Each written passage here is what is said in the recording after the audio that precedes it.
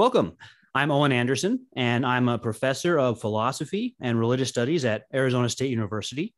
And I'm here with my good friend, John Barth, Associate Professor of History at Arizona State University. Yeah, and we thought it'd be fun to put together a podcast called Reformed Devils, because we're Reformed, and maybe there's a few senses in which we're devils. ASU's mascot's the Sun Devil, and so we're teaching at Arizona State University.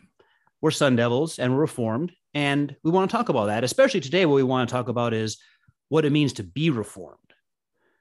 How would you, John? How would you describe that? Someone says to you, "Oh, you're Reformed." What does that mean? Yeah, so you have, on the one hand, we have Christianity as a broad faith, and in that, Roman Catholicism, and then Protestantism, and then underneath Protestantism, you have how many hundreds or maybe probably thousands of denominations. Reformed is a useful way to classify a certain set of beliefs within Christianity. And in my view, the thing that sums it up the most is the sovereignty of God, that God is completely sovereign, that he is perfectly holy, and will do what he wills, and that we as fallen man in our corrupt nature, are obligated to follow what he says. And ultimately, we in our corrupt nature do not merit anything. That everything that we receive from God is an act of grace. That there is nothing in and of ourselves that we can merit or do.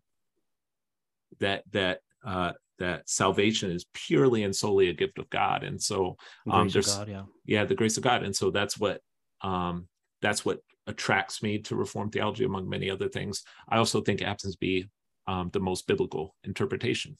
That's helpful. That's always helpful, right? It follows the Bible. That's a good reason to believe it. Yeah, I always think about it in terms of levels of being Reformed, because you'll meet some people who are Reformed, and I would call it the traditional level, which means they were raised in a Reformed church. But when you begin to talk to them, they don't know. It's like most people, if they're raised in something and they don't care about it, they don't know much about it at all. But they might really find an identity in the Reformed faith, even though, because that's what they were raised in. I think if you go back to the wars of religion, you had the Lutherans, Reformed, and Catholics fighting. But I'm not sure how well any one of those three, the soldiers, could actually identify what the theological differences were. So there's traditionally Reformed, and then there's what I would call soteriologically Reformed, which is kind of what you're getting at, right? Maybe the five solas of the Reformation: sola gratia, sola fide, sola scriptura, sola Christos, and sola Deo gloria. Right. So we're saved by faith alone, through grace, and then also the 5 points of Calvinism. And I think that's part where I thought the name Reformed Devils was fun, because we're affirming total depravity. We start off as devils, and it's by the grace of God that we're not because of something that we did to merit it. That's right. And the 5 points of Calvinism, of course, the tulip acrostic: total depravity, unconditional election, limited atonement, irresistible grace, and perseverance of the saints. And and that's not like Reformed theology is more than just that, but those are really one of the clearest distinctives between Reformed theology and sort of your mainline Protestantism. That doesn't dive as deep into some of these big questions, but questions are ultimately very important, because it's all that's why I say that's kind of the focus on salvation, soteriology, right? So how am I saved? What do I need to do? And the Reformed emphasis on, well, it's the grace of God through faith, not through works. And then I think there's also a Reformed level. We might call it the confessional level. Someone will say, "Oh, you're Reformed. Which confession do you hold to?" And I think that's where you and I are going to have some fun discussions, right? Because you're London, the Baptist confession, right? Yeah, the 1689, and you're Westminster. All right, good. I'm Westminster. So I think our audience will have fun when we get to talk about some things like baptism and whatnot. But I think that'll be good, because I want to illustrate how people can have disagreements and discussions and benefit from them. Certainly. And of course, and see the process of a Baptist converting to Paedo Baptist. I want to have that whole process on the podcast. show me the verse and I'll believe it. Yeah. All right. Good. We won't dive into that at the moment. But of course, Reform in the very word Reform theology, you have the Reformation, and so coming out of the Reformation, the whole idea of the Reformation was that salvation is not something that you can earn, and Reformed theology at bottom is all about decentering man and centering Christ, centering God, and God is the sovereign actor, and it's, I think, when Luther arrived at this conclusion, it was a great relief to him, because one of the most glorious things about this doctrine is that we don't have to worry and constantly think about, oh, am I saved or not? Once the Holy Spirit has done that work in our heart, we are nothing can pluck us from God's hand. And so it puts all of the emphasis on Christ and takes us out of the picture, which is a great relief for sinners like us who wrestle with this day in and day out. And that's another important thing that people have to realize, is that humility is required in the Reformed faith. Like we each and every day that we struggle with all sorts of issues. I'm a father of 4, I know you're a family man too. Also, Yeah, there you go. So I mean, that alone is going to test you and cause you to stumble, but we can always fall back on grace. And it's that'd be a good topic thing for us: Reformed fatherhood. There you go. Yeah, I think that's right. So the grace of God and the idea of a reformation is not a new direction. So, for example, I think Reformed Judaism is more like reinterpreting Judaism into the modern world. So the word reform there is different than in Reformed Christianity, which means going back to what Scripture teaches instead of human accumulation of tradition. Right. So that's what the idea of the Reformation. I think there's one more level after confessional level of Reformed that I like to add is I'd call it the doxological level, which means that the Reformed faith particularly focuses on the revelation of the glory of God, which is kind of captured in that last of the 5 solas, only for the glory of God. But I like to make that its own, because I think that is something that comes out in what you were saying about the sovereignty of God. People, I'm sure, will have a podcast about free will, because people will say, well, wait a minute. If God decides, in what sense am I responsible? And so I think the focus on the revelation of the glory of God is really what resolves those problems. And one of my recent books was a commentary on Job. And I think that's the lesson that Job learns. God points Job to his works of creation. And after seeing those, Job then repents of not having seen the glory of God before. So I think that's one of the things that unites the Reformed, the various branches of the Reformed faith, is that focus on the revelation of the glory of God, not just on my comfort, like what do I need to do to get to heaven, but what brings glory to God. That's right. And of course, the heavens declare the glory of God. We see that in natural or general revelation. It's all around us. My favorite example is the Grand Canyon. I went to Grand Canyon for the first time like 6 years ago. I'm from the East Coast, and so hiked down to the bottom at the Colorado River with a couple friends. Unbelievable. Like, I mean, that alone is just a picture. Like, God reveals himself through the power, the majesty, the mystery of what he's created there. And that's just a little picture. We have the whole universe, all displaying his glory to all humanity, so that man is without excuse. And then through the Bible, God lays it out in a very clear his redemptive manner. Plan. And it's through Scripture that we learn about these doctrines in a clear fashion. Yeah, I think that's right. I like you brought the word inexcusable. The heavens declare the glory of God, and then Romans 1 tells us that the eternal power and divine nature of God are clearly seen in what's been made. but humans have gone into unbelief and into sin. Yeah. I like how Paul summarizes sin in Romans 3:10 and 11. None seek, none understand, and none do what is right.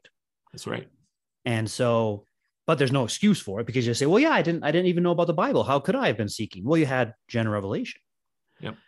And then in scripture, in general revelation, you get the revelation about how God will redeem sinners. Yep. You don't get that from general revelation. Sometimes that's what's called deism. And they'll say, oh, you just need general revelation. So, no, you need scripture, because you're a sinner, and you have to have explained how you'll be redeemed. And one of the attributes of God is justice. God is a just God. And that's what the deist and the universalist, what they don't get is that for God to be just, sin has to be atoned for. And that of course that's the whole gospel, that God sent his son to do that work. And so the choice is, on Judgment Day, do you receive justice or do you receive mercy? There's no injustice in any of it. Right. Yep. Yeah, because there's a misunderstanding about mercy, right? That somehow mercy is obligatory. God has to be merciful. And that's confusing justice and mercy. Justice is obligatory. Mercy is gracious, as a gift. So I think it's interesting. A lot of times, and here I'm kind of foreshadowing future discussions, but a lot of times in questions about free will, people think that it's cruel of God if anyone is lost, any human, as opposed to if any of the elect are lost. None of the elect will be lost. But the idea of the universalist, well, God is cruel if eventually everyone doesn't come around. But what you said, I think, solves that. God is just. Right. And there's a revelation of the justice of God, as well as a revelation of the mercy of God. And isn't God free to reveal his justice just as well as his mercy? Absolutely. When we sin, the ultimate sin, if I sin against you, for example, okay, yes, I'm sinning against you, but ultimately I'm sinning against God. And so I think R.C. Sproul called sin an act of cosmic treason. And that when we sin, which we do on I think people, one element of our, not just our current society, but throughout human history, we underestimate the depth of our depravity. Oh yeah. And so part true. Of that is man wants to man just has this inclination to elevate ourselves, and so I'm not that bad. Yeah, that's right. And so, but every time you sin, you're sinning against an infinite God. You're sinning against an infinitely holy God. And then the effects of our sins spread out so widely in ways that we cannot even begin to perceive. God would not be just if he did not exercise wrath on sin. And the good news of the gospel is that when Christ was on the cross, a lot of people think that Christ's sacrifice on the cross was only, the immediate physical punishment, the lashes and the nails in the hands. No, it was more than that. It was God pouring down, raining down his wrath for his elect, for the sins of his elect people, raining down his wrath on his son. And that's the sacrifice. And so justice was had. God did not have to compromise his justice, but it's the ultimate act of mercy because he put himself on in our place. And so when God sees us, and I know I'm preaching, I know you. No, keep doing it. Keep doing it. Preach it. The Baptist preaching coming out. I love it. But when on Judgment Day, and that's another thing that our modern society we don't think about a Judgment Day anymore. Final judgment. That's a good point. But if you, that your life will be judged, and all of the ways that you try to pretend like you've done okay will be exposed. Without a concept of first sin and then judgment, there's no gospel. The gospel doesn't make any sense without those concepts. Now, what you said a moment ago about the wrath of God, I think one of the things that'll be fun to do together is we'll probably have, I'll call it Sun Devil's Advocate times, where one of us can play, say, the atheist or something, and discuss with the other, because I know that there's Protestants even who would say, oh no, that's not the right view of the atonement. Jesus is an example of love to draw us to God, and they've abandoned vicarious atonement altogether. But that's another important part of the Reformation, is the vicarious atonement. Yep, absolutely. So when you stand before the creator of the universe, here's my question for the viewer. Do you want the God of the universe to look at your own works, to look at what you've done throughout your life, and to make a judgment on your eternal destiny based on what you've done? Or do you want to have on the blood of Christ? You want to be clothed with Christ's perfect works. That's not a contest. It's just not. Imagine, I mean, today, like you said, without the idea of sin or judgment, that makes sense, because they'll say, well, that's like asking, if I go to talk to Gandalf, what am I going to say? There is no Gandalf, right? So there is no God. So there's not going to be a final judgment. So that's one of the things that gets into my field of study, and what attracted me to philosophy was addressing that exact topic. How do we even know there is a God? Right. And that God has these properties of being just, for example. Right. Yeah. So you want to take that? That's a whole. I know that we'll talk about that probably in another podcast about both of our areas of research. But I think that that's one of the things that the Reformed faith has also been very good about, which is natural theology. It's one of the things I love about the Westminster Confession. It opens by saying the works of God reveal who God is. Right. So that's the very opening of it. And Benjamin Warfield called the Westminster Confession the crown jewel of the Reformation, because he was comparing it to Heidelberg, not to put down Heidelberg, but Heidelberg begins by saying, what's my comfort? And that's a good question, but my comfort's in Christ. But the Westminster Confession begins not with my comfort, but what brings glory to God. It'll have the same answer as you go down the row about soteriology. Of course, your comfort's in Christ, but it doesn't begin with me. It begins with the glory of God revealed in his works, and you turned away from that. So what I've done in my work is focused on precisely how clear it is that God exists. The more you understand that, the more you're able to understand sin. If it's only a little bit kind of dimly aware, a few people with 180 IQ can kind of understand God exists, then of course sin's not a big deal. But if it's clear to all, right, then sin's a big deal. Not knowing unbelief's a big deal. Right. That's right.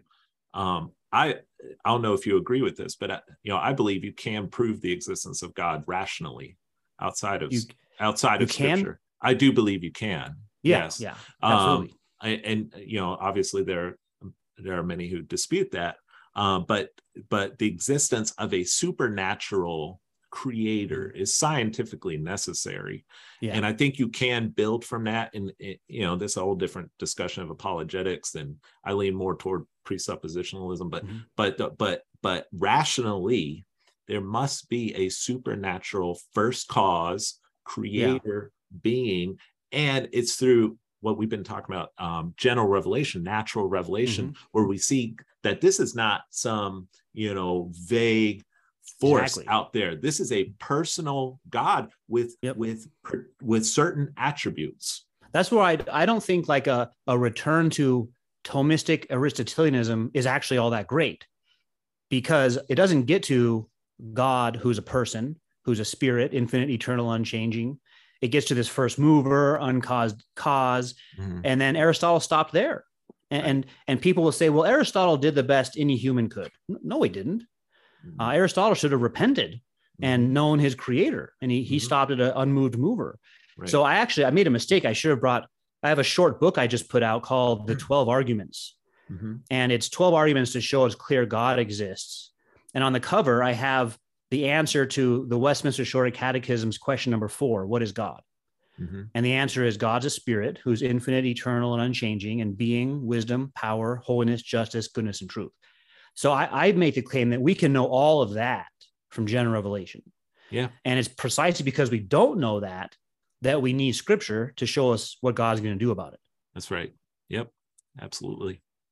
So that's why I think is impressive about the Reformed faith, and what attracted me to it was that focus on the revelation of the glory of God, and that we can know God. We creatures who have sinned can nevertheless come to know God through the work of Christ. That should blow our minds.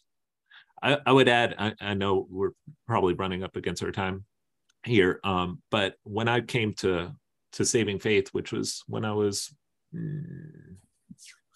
27 years old, my brother, who was a believer, immediately introduced me to R.C. Sproul, and some of the guys that he's with Ligonier, and then from there I went onward. For me, Reformed theology, but coming from an intellectual mind, it was intellectually satisfying. Like it's a complete. It's a the Reformed faith is known for that. They'll say that it attracts the intellectuals. Yeah, right. And it does have this rational consistency about it, and it's a systematic way of interpreting scripture, and it's also very satisfying on that level. That would be probably another. Yeah, I think so. I think that, and I'm sure we'll get, for our audience, we'll be getting into topics about that exactly. And it's good you mentioned Sproul, because I was the same way. His book, Classical Apologetics, was influential for me. And then I remember listening to one of his histories of philosophy. This is back when he still had audio tapes, like Ligonier. You could get audio tapes from Ligonier. Right. And it was, I think they called it Consequence of Ideas. Yep. And I was an undergraduate then listening to that and thinking through philosophy. So I think that's why I said the Reformed faith. There are some of the Reformed faith who are anti-natural theology. Mm-hmm. I think that tends to be more the continental Reformed who were influenced by Pierre Bayle. We can get into that later. Whereas I think the English and Scottish Reformations were very strongly in favor of natural theology. So there is a debate within Reformed faith about the role of natural theology. But once you've gone the Westminster Confession or London, those are going to be pro natural theology. Right. Yeah. When I grew up in the faith and departed when I was an undergraduate in college, actually. And one of the reasons that'd be good. I like to hear. Well, that'd be good to have a whole couple podcasts on testimonies. I left. One of the reasons why I left, I just assumed that Christianity was irrational. That there was no, it didn't satisfy me on any mental, intellectual level. And so that was really big for me to see. Okay, not only there's an apologetic defense for the truth claims in Christianity, and then from there, in understanding scripture and understanding doctrine, it is just a well of the doctrine is just so rich and so deep that it's like no other. And and once you understand that, and that takes the work of the Holy Spirit. But once you get into that, it's eternally satisfying. Yeah, well, that's right. I mean, I was very similar in the sense of thinking that there aren't really any answers. And I was dissatisfied as I went from high school to college with the answers. And I remember being challenged in my first philosophy class if I know what is good. And I had always assumed, I never even thought about that. Of course I know what is good. Mm-hmm. And as I tried to give an answer, the professor played Socratic dialogue back with me. I realized I don't even know what is good. Yeah. And that for me laid bare. I'm responsible for not knowing that. And then it went further. You don't really even know God. I assumed I knew God this whole time. And when I'm asked to explain God, I don't have an explanation for that either.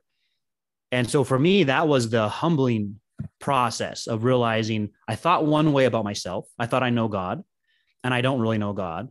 Mm-hmm. And nothing I can do at this point apart from the grace of God will remedy that. That's right. But I need to find those answers. It's not just you go from not knowing God to grace and you stay not knowing God.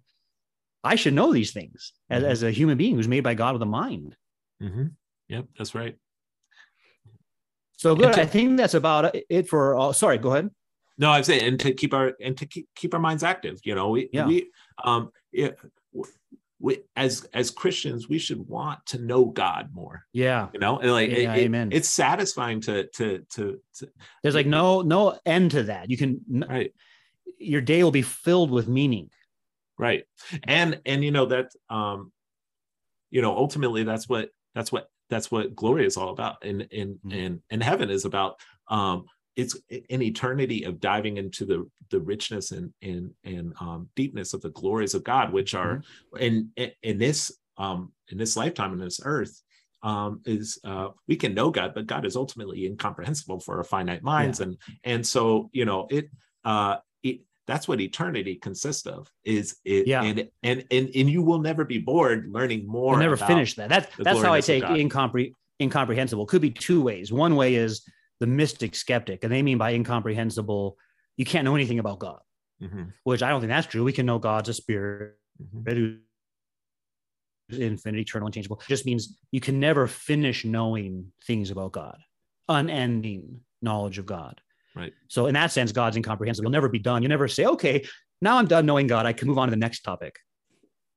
That's right. The Bible gives us all that is sufficient to know about God, but we can't even begin to understand the full or to fully comprehend who God is. God has chosen to reveal what is sufficient to us through Scripture, and so that's another really important point about the Reformed faith is what you just said. God chooses to reveal Himself to us, and so that's why in Reformed, almost every Calvin and every other Reformed systematic theology begins with that doctrine of revelation.